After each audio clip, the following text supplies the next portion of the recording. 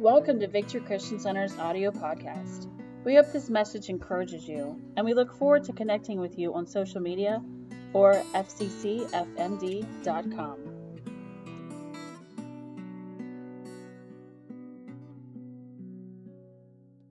And so if you have your Bibles, I'm going to ask you to turn with me this morning to the book of Daniel. We're going to be looking at Daniel chapter 12. So last week we covered Operation Evacuation. This week we are looking at Operation Tribulation, and we're going to be looking at the entirety of Daniel chapter 12. Daniel chapter 12, beginning at verse 1. And at that time shall Michael stand up, the great prince, which standeth for the children of thy people. And there shall be a time of trouble, such as never was since there was a nation, even to that same time. And at that time thy people shall be delivered, every one that shall be found written in the book. Is your name written in the book this morning? Verse 2. And many of them that sleep in the dust of the earth shall awake, some to everlasting life, and some to shame and everlasting contempt. And they that be wise shall shine as the brightness of the firmament, and they that turn many to righteousness as the stars forever and ever. So he who wins souls is what? Wise, and will shine like the stars. How many of you want to shine like the stars? Verse 4. But thou, O Daniel, shut up the words and seal the book, even to the time of the end. Many shall run to and fro, and knowledge shall be increased. Then I, Daniel, looked, and behold, there stood other two, the one on this side of the bank of the river, and the other on that side of the bank of the river. And one said to the man clothed in linen, which was upon the waters of the river, how long shall it be to the end of these wonders? Take a look at verse 7. And I heard the man who was clothed in linen, which was upon the waters of the river, when he held up his right hand and his left hand unto heaven, and sware by him that liveth forever, that it shall be for a time, times, and a half. And when he shall have accomplished to scatter the power of the holy people, all these things shall be finished. Now this is significant, because to hold up one of your hands to heaven during this time in Scripture meant you were swearing by that. It was something that was going to happen. But to hold up two hands was saying there is no doubt that this is going to come to pass. Take a look at verse 8. And I heard, but I understood not. Then said I, O my Lord, what shall the end of these things? And he said, Go thy way, Daniel, for the words are closed up and sealed till the time of the end.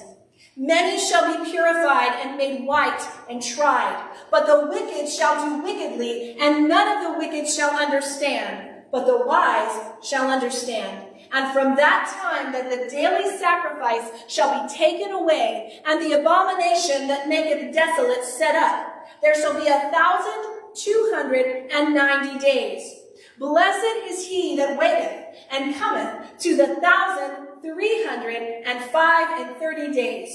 But go thy way till the end be, for thou shalt rest, and stand in thy lot at the end of the days. Would you pray with me this morning? Father, I thank you again this morning for your word. And Lord, I pray that as we dive into it this morning and begin to unpack some of these prophecies, that you would give us wisdom, that you would give us clarity and understanding about what it is that we are going to read together this morning. And we ask this in the precious name of Jesus. Amen, and amen. Now you might be wondering, if we're talking about the tribulation, why are we going all the way back to the Old Testament and looking in the book of Daniel? Well, there's many places in Scripture that refer to the time of the end, and one of those books is Daniel. You can also find it in Revelation, 1st and 2nd Thessalonians, 1st and 2nd Peter. You can read about this time in the book of Jeremiah. You can read it in the book of Ezekiel, chapters 38 and 39. I would encourage you to go home and read both of those chapters. You can read about it in Matthew chapter 24. And so all through Scripture, we find evidence pointing to this great tribulation. Last week, we talked about Operation Evacuation. We talked about the rapture of the church, how it will be a signless event, how the signs that we see are pointing to the great tribulation and pointing to the second coming of Christ. The rapture, it is what is known as an imminent event, meaning it can happen any instant, at any moment, in the twinkling of an eye. And so you and I have to be ready for the soon and coming return of Jesus Christ. Because let me tell you this morning, not everybody that comes to church on Sunday morning and sings "When We All Get to Heaven" is going to be going to heaven. We have to be ready because Jesus is coming back soon for his spotless bride. And so the tribulation is a 7-year period that's going to immediately follow the rapture of the church. And we see this in verse 1. It's referred to in some versions as a time of trouble or a time of distress. Depending on the version you read, it might read a little differently. But we know that this time of tribulation will be marked by the signing of a peace treaty with Israel by the Antichrist. This peace treaty will be spoken that it will be lasting for 7 years. However, the Antichrist will break that covenant 3.5 years into that peace treaty that he has made. There are some Christians who believe that the church will go through the first 3.5 years of the tribulation. There are some who believe the church will go through the entire 7 years of the tribulation. I personally believe, as does the Assemblies of God, that the church will be raptured prior to the 7 years of tribulation. Now, if you look in the book of Revelation, I just want to give you a little more context with that. If you look in the book of Revelation and you look in the original text, you look in the Greek, the word revelation in the Greek is where we get our word apocalypse. And if you look at the meaning of the word apocalypse, it means the lifting of the veil. It means to uncover, to unveil something. And that is exactly what the book of Revelation is intended to do for you and I. It's intended to lift the veil. It's intended to uncover the events that are going to be evident before Jesus returns the second time, so that you and I, as his church, as his bride, can prepare ourselves so that we're ready for his return. Now, if you look at the first 3 chapters of the book of Revelation, the church is mentioned quite a lot. In fact, in chapter 3, it's all about the church. We have the 7 letters to the 7 churches. But then if you move into chapter 4 and you look throughout the rest of the book of Revelation, it's kind of like, okay, what happened to the church? Where is it? I'm not seeing it. And friends, I believe that that's because the church is going to be raptured, taken up with Jesus before that time of great tribulation. I heard one pastor defend that stance this way. He said, God poured out his wrath on Jesus while he was on the cross so that you and I did not have to experience it.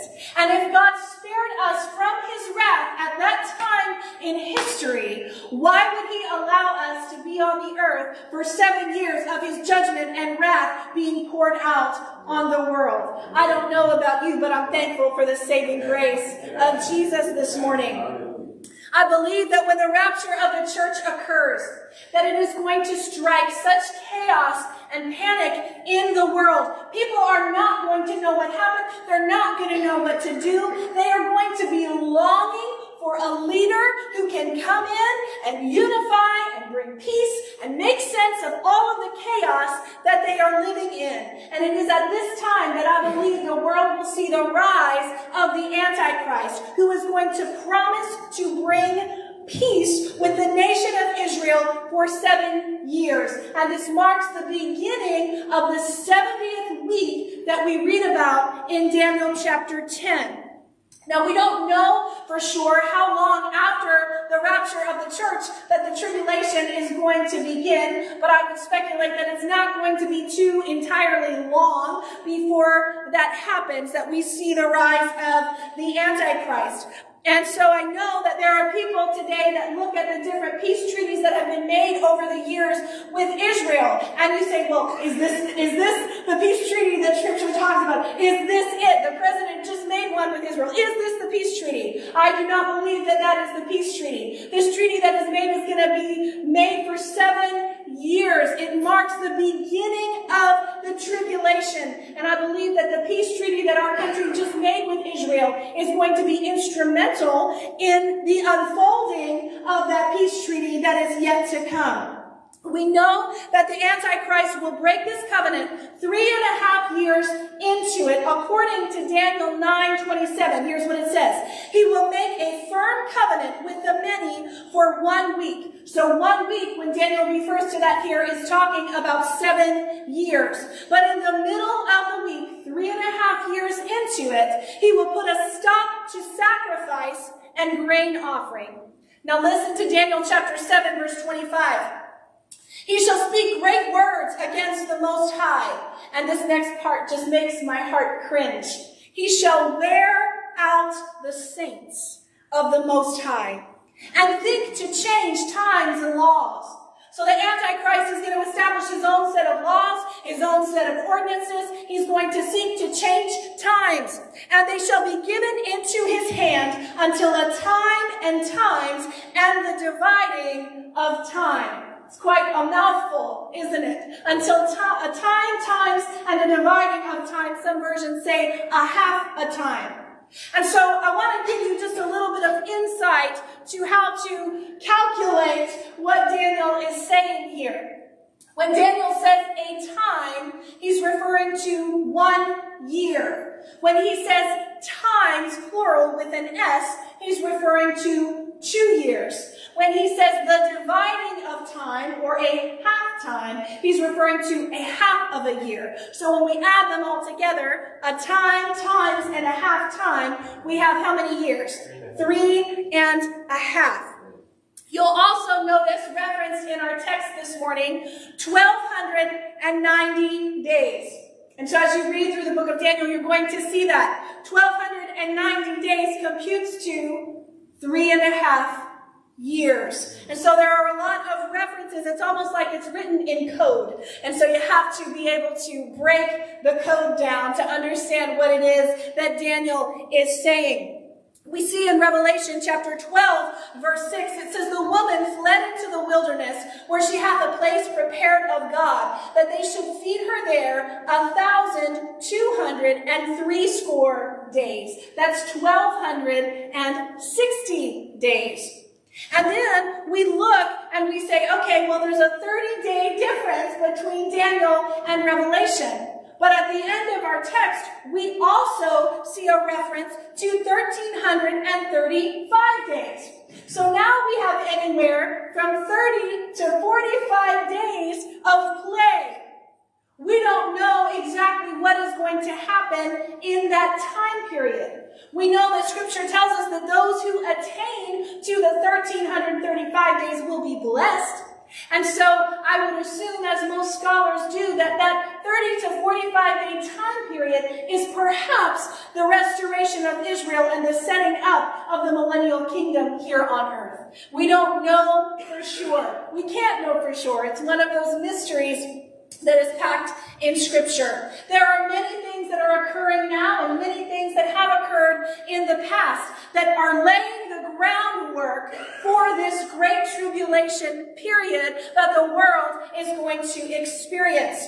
In 1 John chapter 4, verse 3, John tells us that the spirit of the Antichrist is already in the world.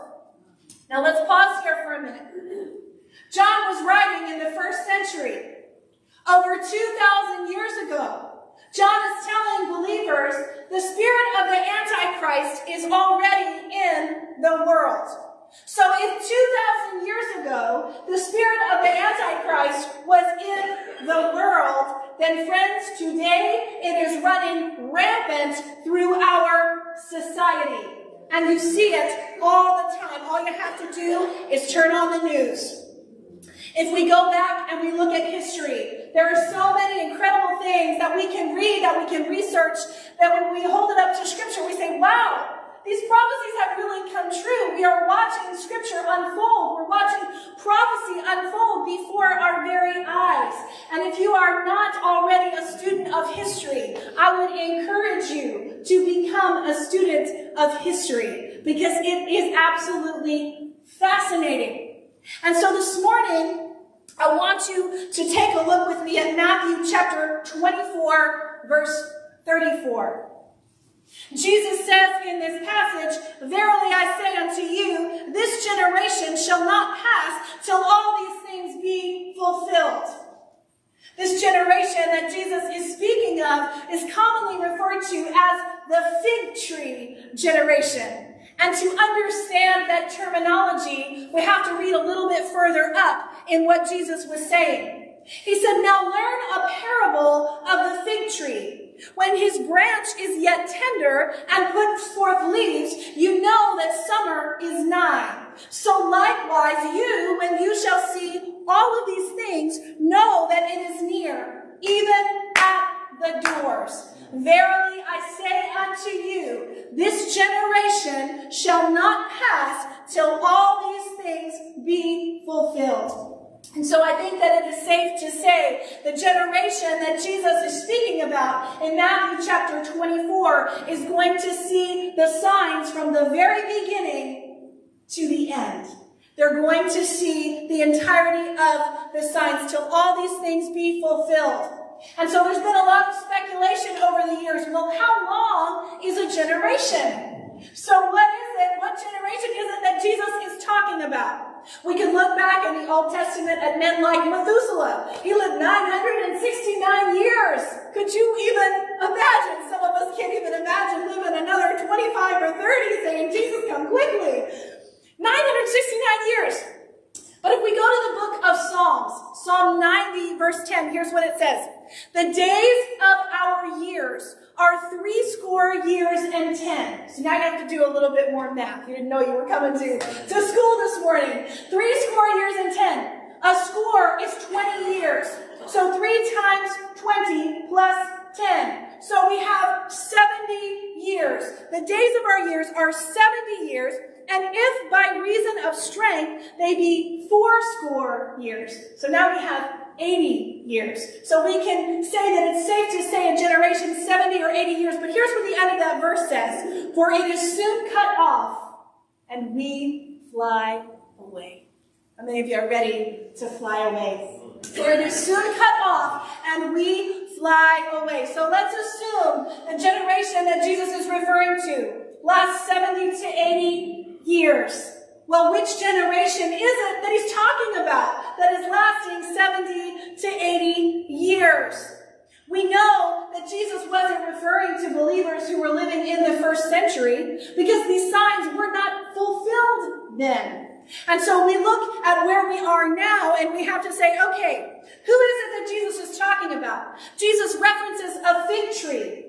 The fig tree that Jesus is referring to in Matthew chapter 24 is in reference to the nation of Israel, God's chosen people. And what is it that Jesus says? When the fig tree buds, when the fig tree blossoms, you know that summer is nigh. And so when you begin to see these things, guess what? You are at the door. Now I want to take you back with a little bit of history this morning to May 14th, 1948. Israel became officially a nation. The state of Israel was formally established. Jesus said, when the fig tree buds, when the fig tree blossoms, summer is near. Friends, we are at the door. Now let's go back to the year before Israel became a nation, before they were formally a state. In November of 1947, the United Nations decided that they were going to deem the city of Jerusalem as corpus separatum, which is Latin for a separated body. Their goal was that the United Nations would control the politics and the legal status and all of those things over the city of Jerusalem. Even after the state of Israel was formally established, many nations refused to recognize the sovereignty of Israel over the city of Jerusalem. And so this is a city that has just been caught in the midst of so much over the years. And so now we fast forward to May 14th, 2018, on the 70th anniversary of the Israeli Declaration of Independence. Here's what happens. The President of the United States recognizes the city of Jerusalem as the capital of Israel and demands that the U.S. Embassy be moved from Tel Aviv, where? To Jerusalem. Now, this makes the Israelis happy. They're rejoicing. But you have Palestinians who are in an uproar. And so this takes us back to the book of Genesis. Takes us all the way back to Abraham, to his sons, Isaac and Ishmael. And I'm not going to get into that for the sake of time this morning. But friends, all of these things are significant in playing a part in end-time prophecy. And here is why. We know that the Jews will return to their homeland. This will and must happen to fulfill final Bible prophecy. I want you to listen for a minute. In Ezekiel chapter 39 this morning, starting at verse 25, here's what it says. Therefore, thus says the Lord, now I will restore the fortunes of Jacob and have mercy on the whole house of Israel. And I will be jealous for my holy name. They will forget their disgrace and all their treachery which they perpetrated against me when they lived securely where? On their own land, with no one to make them afraid. When I bring them back from the peoples and gather them from the lands of their enemies, then I shall be sanctified through them in the sight of many nations. Then they will know that I am the Lord their God, because I made them go into exile among the nations, and then gathered them again to their own land. Israel will gather together in her homeland. And friends, this morning, we stand with Israel. We stand with Israel, and here is why. In Numbers chapter 24, verse 9, Scripture tells us that whoever blesses Israel will be blessed, and whoever curses Israel will be cursed. And I don't know about you, I want to be blessed. Are you with me this morning? We stand with the nation of Israel. And so we're trying to figure out, okay, well, where are we on the prophetic timeline? Where are we in terms of what is going to happen next according to the Scripture? The next great prophetic event is going to be the rapture of the church, followed by the 7-year period of the Great Tribulation. We know that the Great Tribulation is going to be the worst thing that has ever happened on the face of this earth. And if you and I were to imagine our worst possible day, it would pale in comparison to what these 7 years are going to look like during the tribulation. If we go back to Daniel chapter 11, Daniel has this final vision. And this vision that he has is so incredibly intense, he faints. He passes out with his face down to the ground because he sees all that's going to unravel, all that God is going to have to do to the nation of Israel because of their disobedience. Then we go to verse 1 of chapter 12. And it tells us that there will be a time of distress such as never occurred since there was a nation until that time. And it says, and at that time, your people, everyone who is written in the book, will be rescued. The time of the Great Tribulation will be terrible. It will be awful. No one will be able to stand unless the days be shortened. The prophet Jeremiah referred to this time as the time of Jacob's trouble. Jesus said in Matthew chapter 24, verse 22, and except those days should be shortened, there should no flesh be saved. But for the elect's sake, they shall be shortened. These are the days that we read about in Revelation chapter 6 through 19, with the blowing of the trumpets, with the opening of the scrolls, with the bowls of God's wrath being poured out in judgment over the earth. In verse 10, it tells us that many will be purged, purified, and refined, but the wicked will act wickedly, and none of the wicked will understand, but those who have insight will understand. And friends, I want to tell you this morning, whether you're here or you're tuning in with us online, there are so many people who think, you know what, I can just wait to put my hope and my trust in Jesus, because if everything that these people have been telling me all about is true, and he really does come back for them, well, then I'll just give my heart to him during the tribulation. Friends, you are not guaranteed a tomorrow. So you need to make today the day of your salvation. In Daniel chapter 9, verse 26, it speaks of the prince that is to come. The prince that Daniel chapter 9 refers to is the Antichrist himself. We know, according to Scripture, that the Antichrist will be a man of great political power. He will be a religious type of leader. He will be highly respected and revered. And his goal will be to establish a one-world government, a one-world religion, and a one-world currency. Now, I want to take you back. We've talked about how history is so important, but so are current events. Now, I'll tell you what's really interesting about this is as I was studying this week and I was trying to look up this particular document that we're going to talk about in just a minute, every search engine that I used to try and access this document, a message came up on my computer that said access denied. Yes. Access denied. You do not have permission to view this website. The document that I was trying to research was drafted in 2015 by the United Nations, and it is referred to as the 2030 Agenda for Sustainable Development. Now, I pulled a very minuscule part out of this document because it is extremely lengthy, but I would encourage you, when you go home, to research the 2030 Agenda for Sustainable Development and read the wording that is in there. It is frightening. It is scary. And here are a few excerpts from that 2030 Agenda, which is commonly referred to as the New Agenda, or the 2015, the 15-year Unity Plan. Here's what it says in Section 5. These are universal goals and targets which involve the entire world, developed and developing countries alike. They are integrated and indivisible. Section 33, sustainable development cannot be realized without peace and security, and peace and security will be at risk without sustainable development. What is the Antichrist going to promise? 7 years of peace. Section 39.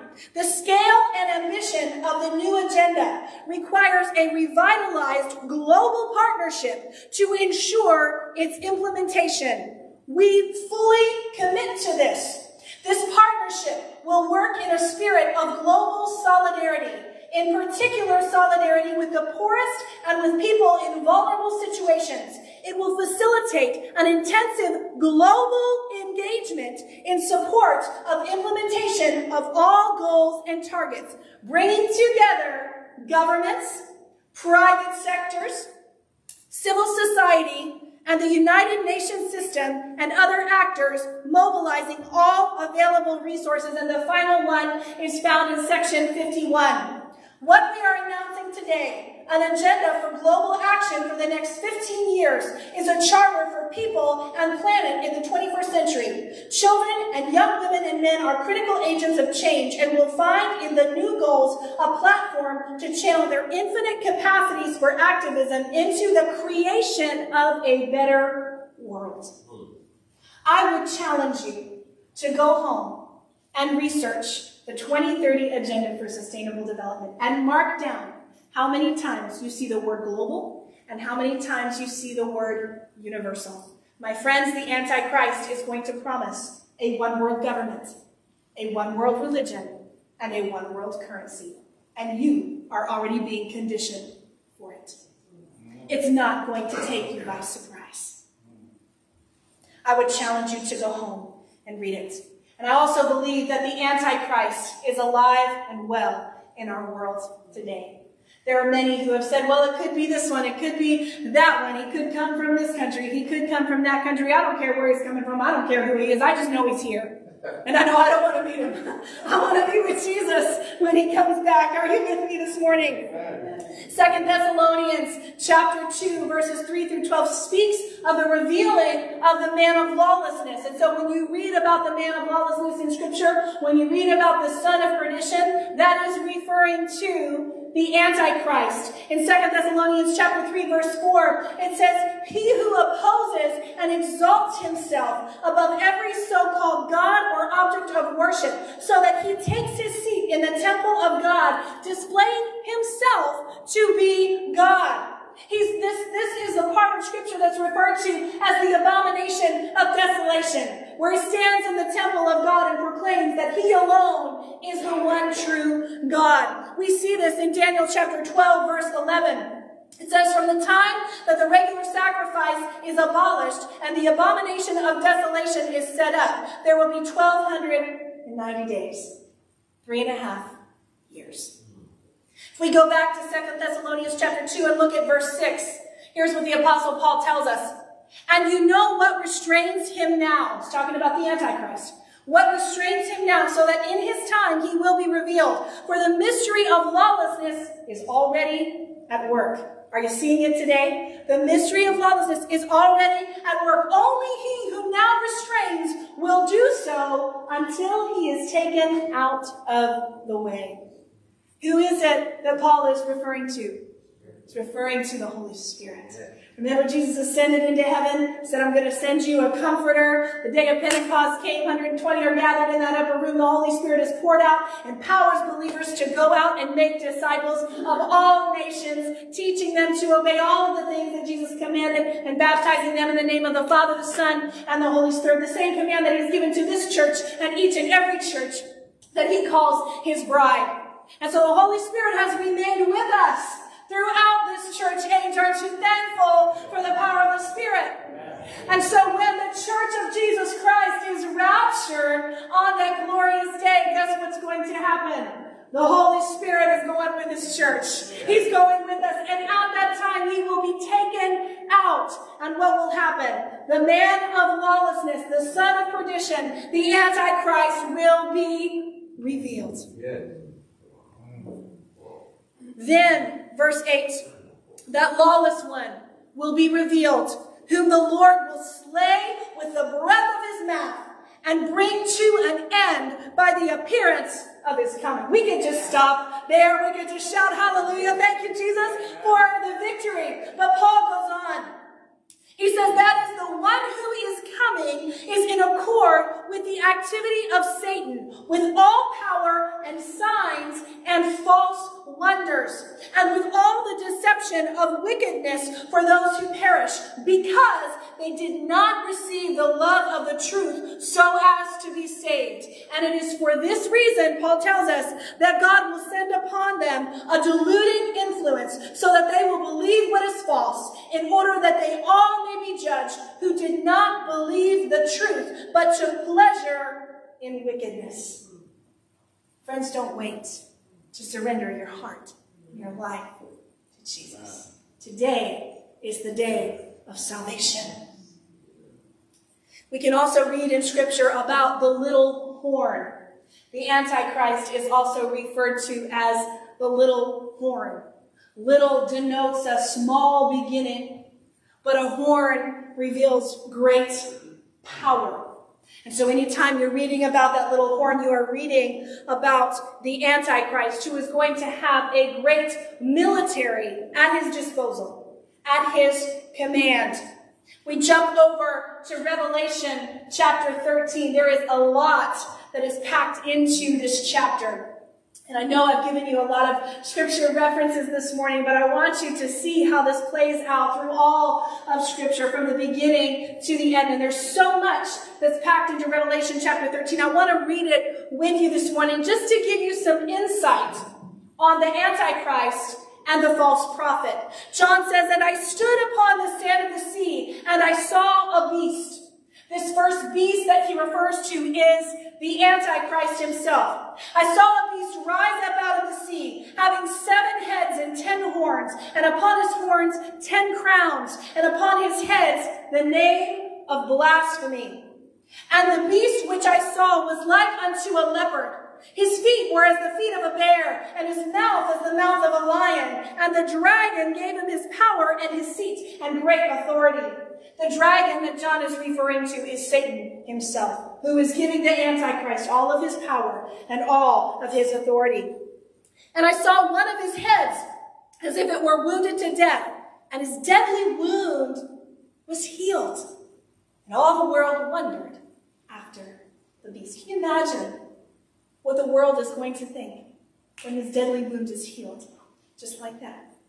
They worshipped the dragon, which gave power to the beast. So they worshipped who? They worshipped Satan, who gave power to the beast.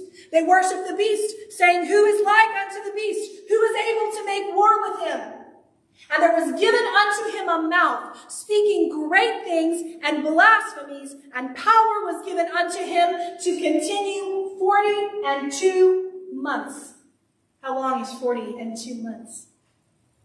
3.5 years. He opened his mouth in blasphemy against God, to blaspheme his name and his tabernacle and them that dwell in heaven. That's you and I. And it was given unto him to make war with the saints and to overcome them. But how many of you know we overcome by the blood of the Lamb and by the word of our very testimony? Thank you, Jesus. And power was given him over all kindreds and tongues and nations, and all that dwell upon the earth shall worship him, whose names are not written in the book of the life of the Lamb slain from the foundation of the world. Is your name written in the Lamb's book of life this morning? If any man have an ear, let him hear. John is urging the church. If you have an ear, listen to what it is that the Spirit is saying. Verse 10 of Revelation chapter 13. He that leadeth into captivity shall go into captivity. He that killeth with the sword must be killed with the sword. Here is the patience and the faith of the saints. And behold, I beheld another beast. Now the second beast that John refers to is the false prophet. So when you're reading about that, you know he's referring to the false prophet. He's coming up out of the earth, and he had 2 horns like a lamb, and he spake as a dragon. He exerciseth all the power of the first beast before him. So he exercised all the power of the Antichrist, and causeth the earth and them which dwell therein to worship the first beast, to worship the Antichrist, whose deadly wound was healed. And he doeth great wonders, so that he maketh fire come down from heaven on the earth in the sight of men, and deceiveth them that dwell on earth by the means of those miracles which he had power to do in the sight of the beast, saying to them that dwell on the earth that they should make an image or a statue to the beast, and they would worship him. And he goes on. He had power to give life unto the image of the beast, that the image of the beast should both speak and cause that as many as would not worship the image of the beast to be killed. So those who refuse to worship this idol, he's going to have killed. Verse 16, he causeth all, both small and great, rich and poor, free and bond, to receive a mark in their right hand or on their forehead, and that no man might buy or sell, save that he have that mark, or the name of the beast, or the number of his name. Here is wisdom, John says. Let him that hath understanding count the number of the beast, for it is the number of a man, and his number is 666. 666. 666. I can remember when I was in college, we were getting ready for a missions convention. It's around October. And so we went into a Party City store to get some decorations to set up for this missions convention. And so we were going to have tables from all these different countries and flags and all kinds of things. And so a friend of mine and I went into this party store. And as soon as we walked into the store, of course, they were getting ready for Halloween. And so there was just this eerie, presence as soon as you walked in, just this eerie music playing, and I looked at my friend and I said, we're getting what we need and we are getting out of here because I do not like how it feels in the store. We gathered together what we needed. We took it up to the register, and the girl gave me my total, and before she gave it to me, I looked on the register, and my total was $6.66. I threw the money at her and took off running out of the store.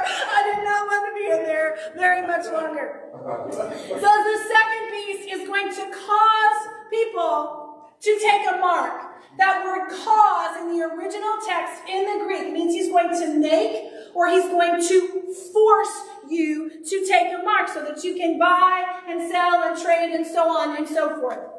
I've had conversations over the past couple of months with people about the mark. And they said, well, what if I take it by accident? Friends, the mark is not something you're going to take by accident. It is something that is going to be willfully done so that you can buy and sell. Okay? The mark of the beast. We know, according to Revelation 20, verse 4, that those who refuse to receive the mark will be executed. John says, and I saw thrones, and they that sat upon them, and judgment was given unto them. And I saw the souls of them that had been beheaded for the witness of Jesus, and for the word of God, and who had not worshipped the beast, nor his image, nor had received his mark upon their foreheads, or on their hands. And they lived and reigned with Christ 1,000 years. Are you looking forward to that 1,000-year reign? And so we see the rise of the Antichrist. We see the peace treaty, the covenant that he makes with Israel and breaks after 3.5 years. We see the rise of the false prophet. And many say that the false prophet, the Antichrist, and the dragon is symbolic of an evil trinity. Okay? We have the Father, the Son, and the Holy Spirit, the only true Trinity. But something amazing is going to happen during this time of great tribulation. God is going to send 2 witnesses. He is going to send 2 witnesses, and according to Revelation chapter 7, I'm not going to read it for the sake of time. Revelation chapter 11, they're going to prophesy for 42 months. How long? 3.5 years. They're going to prophesy. And so we look at that. They will be protected by supernatural fire that comes out of their mouth. God's going to give them power so that it's not going to rain on the earth during the time that they are prophesying. But these 2 witnesses are going to be killed.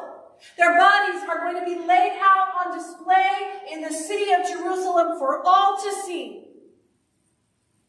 But Jesus is going to resurrect their bodies, and every eye is going to see them. They will ascend in a cloud to heaven. We know that there are going to be 144,000 Jews that are going to be chosen from the 12 tribes of Israel. And here is something I think is incredibly amazing. They're going to have a mark on their forehead, signifying that they are servants of the Most High God. No one will be able to touch them. No one will be able to destroy them. No one will be able to kill them. And what I think is so incredible about this is that God places a mark to seal his promise of protection over those that he loves. And what does the Antichrist do? He offers a counterfeit. Hey, if you get this mark, you're going to be able to buy and sell and trade, and your life's going to be great. But you're going to be doomed to eternal damnation. These 144,000 are going to go into all of the world. And we are going to see the most incredible, the greatest revival that this world has ever seen. You and I have seen great revivals. We've heard about great revivals that our nation has seen and that this world has seen. And our heart is, Lord, send us another great awakening. Send us another great revival. But friends, this revival that these 144,000 are going to bring is going to be so incredible. If we look in Revelation chapter 7, verse 9, we're not going to be able to count the people that are coming to Jesus. John said, after these things I looked, and behold, a great multitude, which no one could number, of all nations, tribes, peoples, and tongues. What an amazing day What an amazing sight that is going to be. In closing, I want us to go back to our text in Daniel chapter 12 and verse 13. The Lord says this to Daniel. He says, "As for you, go your way to the end. Then you will enter into rest and rise again for your allotted portion at the end of the age." And I love that the book of Daniel ends this way. God is saying to Daniel, Daniel, go your way. Go about your life. I've given you the vision. Now seal it up for the end of time. Don't get caught up in all of these prophecies. Don't get caught up in the mystery of what's going to happen and what's not going to happen. Know that this is the vision. Prepare your heart for it. Watch and be ready for the soon and coming return of Jesus. That's what you need to be focused on. There are so many in our world today that get so hung up on exactly what's going to happen at exactly what point in time in the future. And the last thing they're concerned about is their heart being ready for the return and rapture of the church. Are your hearts ready this morning? Earlier in verse 4 of Daniel chapter 12, the Lord says, Daniel, shut up the words and seal the book even to the time of the end. Many shall run to and fro, and knowledge shall be increased. Seal up the book to the time of the end. Many will run to and fro, and knowledge will be increased. Now, when we read that, we think, okay, well, travel's increasing. People are going to be traveling all over the place. But when you look at the original text, when you look at the original Hebrew, it's referring to someone who was earnestly seeking truth. You're going to run to and fro, earnestly seeking truth. And in the end times, if someone comes up to you and says, hey, I found this book, and you're not going to believe all of the things that I've been reading in it. These are all of the things that we're seeing happen right now. What are you going to do? You're going to get a copy of the book, and your eyes are going to go to and fro and back and forth, reading from start to finish all of the prophecies that you're seeing unfold before your very eyes. Moving to and fro, and knowledge will increase. I've given you a lot to think about this morning. A lot of things to chew on, a lot of scriptures to go back and research for yourself. And I've said all of that to bring you to this one verse. Jesus said in Luke chapter 21, verse 28, "And when these things begin to come to pass, then look up and lift your heads, for your redemption draweth nigh." When these things begin to come to pass, lift up your eyes, because your redemption is near. In the Greek, the word tribulation is the word thlipsis, and it literally means that which can crush the life out of one who is afflicted. That's what the tribulation is going to be. That which can crush the life out of one who is afflicted. It's the idea in biblical times of a large millstone that was used to grind grain and pulverize it until it became flour. During those 7 years, the judgment of God will be unleashed upon the earth. The time of Jacob's trouble. What an awful day it will be. You can go back and you can read in Jeremiah chapter 25 and 2 Thessalonians that during that time, there will be no place to hide and no way of escape. No place to hide and no way of escape. And there's a lot as we read through Scripture that is intended to literally scare the hell out of us. That's the goal. I don't want to be there. I don't want to be here. I sat in bed last night and I said, Lord, please come soon. Please come soon. When you see the beginning of these signs, lift up your eyes, because your redemption draweth nigh. There is coming a day that no one can imagine, but listen to this assurance. that we have in 2 Peter chapter 2. So you see, the Lord knows how to rescue godly people from their trials. Aren't you thankful for that? Even while keeping the wicked under punishment until the day of final judgment. We can have the assurance that God will save us. We can have the assurance that God will resurrect us. We can have the assurance that God will spare us and protect us in the day of trouble. Amen. Are your hearts ready for his return? We're going to observe communion this morning, and so if you didn't get a cup on your way in, I'm going to ask you just to slip up your hand. I'm going to ask Darren to go and bring you your communion elements so that we can observe communion together this morning. As we're preparing for that today, know that Paul gives us a warning to prepare our hearts before we observe communion. That if there is anything within us that would hinder us from coming into the presence of God, that we should bring it before him. We should ask him for forgiveness. You know, the night that Jesus was betrayed by his friends, he sat at a table with all of them. He broke bread with them, shared wine with them. And he took the bread and he broke it. And he said, "This is my body, which is broken for you. This is my body, which is broken for you." Would you take a moment this morning just to close your eyes, just to reflect on the sacrifice that Jesus made for you this morning? That the wrath of God the Father was poured out on his one and only begotten Son to spare you and I from eternal damnation. Jesus took the bread on that night. He gave thanks for it. And he told his disciples that it was representative of his body that very soon would be broken and beaten and battered and bruised beyond recognition for them. Jesus, we thank you for your body this morning.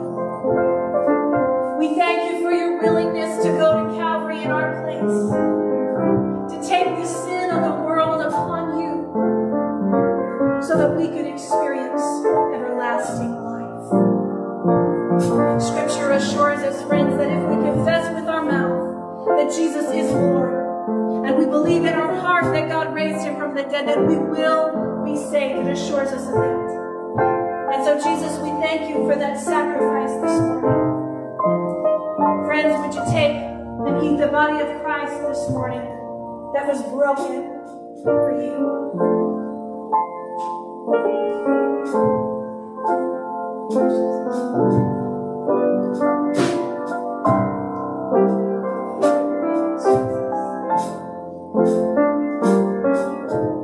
Thank you, Jesus, for making a way for us. Thank you for bridging the gap. Thank you for restoring us into right relationship. On that same night, Jesus took the cup. And he said, "This is my blood of the new covenant that is poured out for you for the remission of sins." Jesus, we sang about your blood this morning. How precious it is to us, because it washes white as snow. Jesus, we thank you for your blood that was poured out on Calvary's cross for us. We thank you that it has the power to wash us and cleanse us, to purify us, to heal us, to deliver us, to save us, protect us. Jesus, we thank you for the power that's in your blood this morning, for the healing and the salvation that we receive because of it. Jesus took the cup and he said, "Take and drink and do this in remembrance of me. Would you take it and drink it together this morning?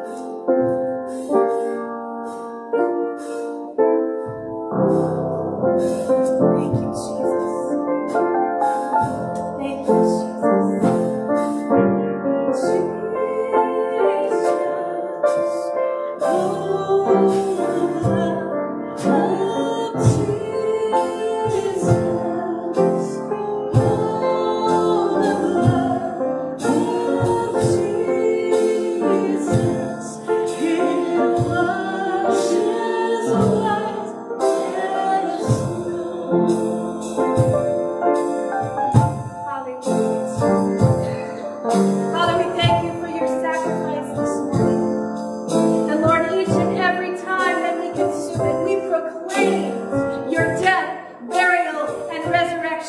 Until that glorious day that you call us home. Father, our hearts are anxious. Lord, we are ready and waiting to hear that trumpet sound. Jesus, would you come quickly? Lord, we've lifted up our eyes because we believe that our redemption is near. Father, would you come quickly? Would you take us home? Lord, we love you this morning. We thank you for all that you've done. Father, I thank you for all of the signs and prophecies that you've given us in Scripture to prepare us for the days ahead. Lord, would you make us ready? Would you make us ready for your soon and coming return? And all of God's people shouted amen, amen, amen. Friends, we love you. Have a blessed and wonderful week.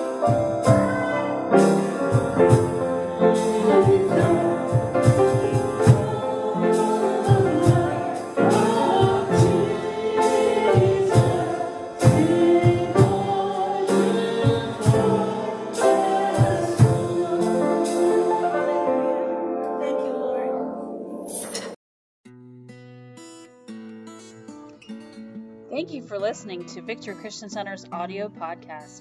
We look forward to connecting with you on our social media or at fccfmd.com.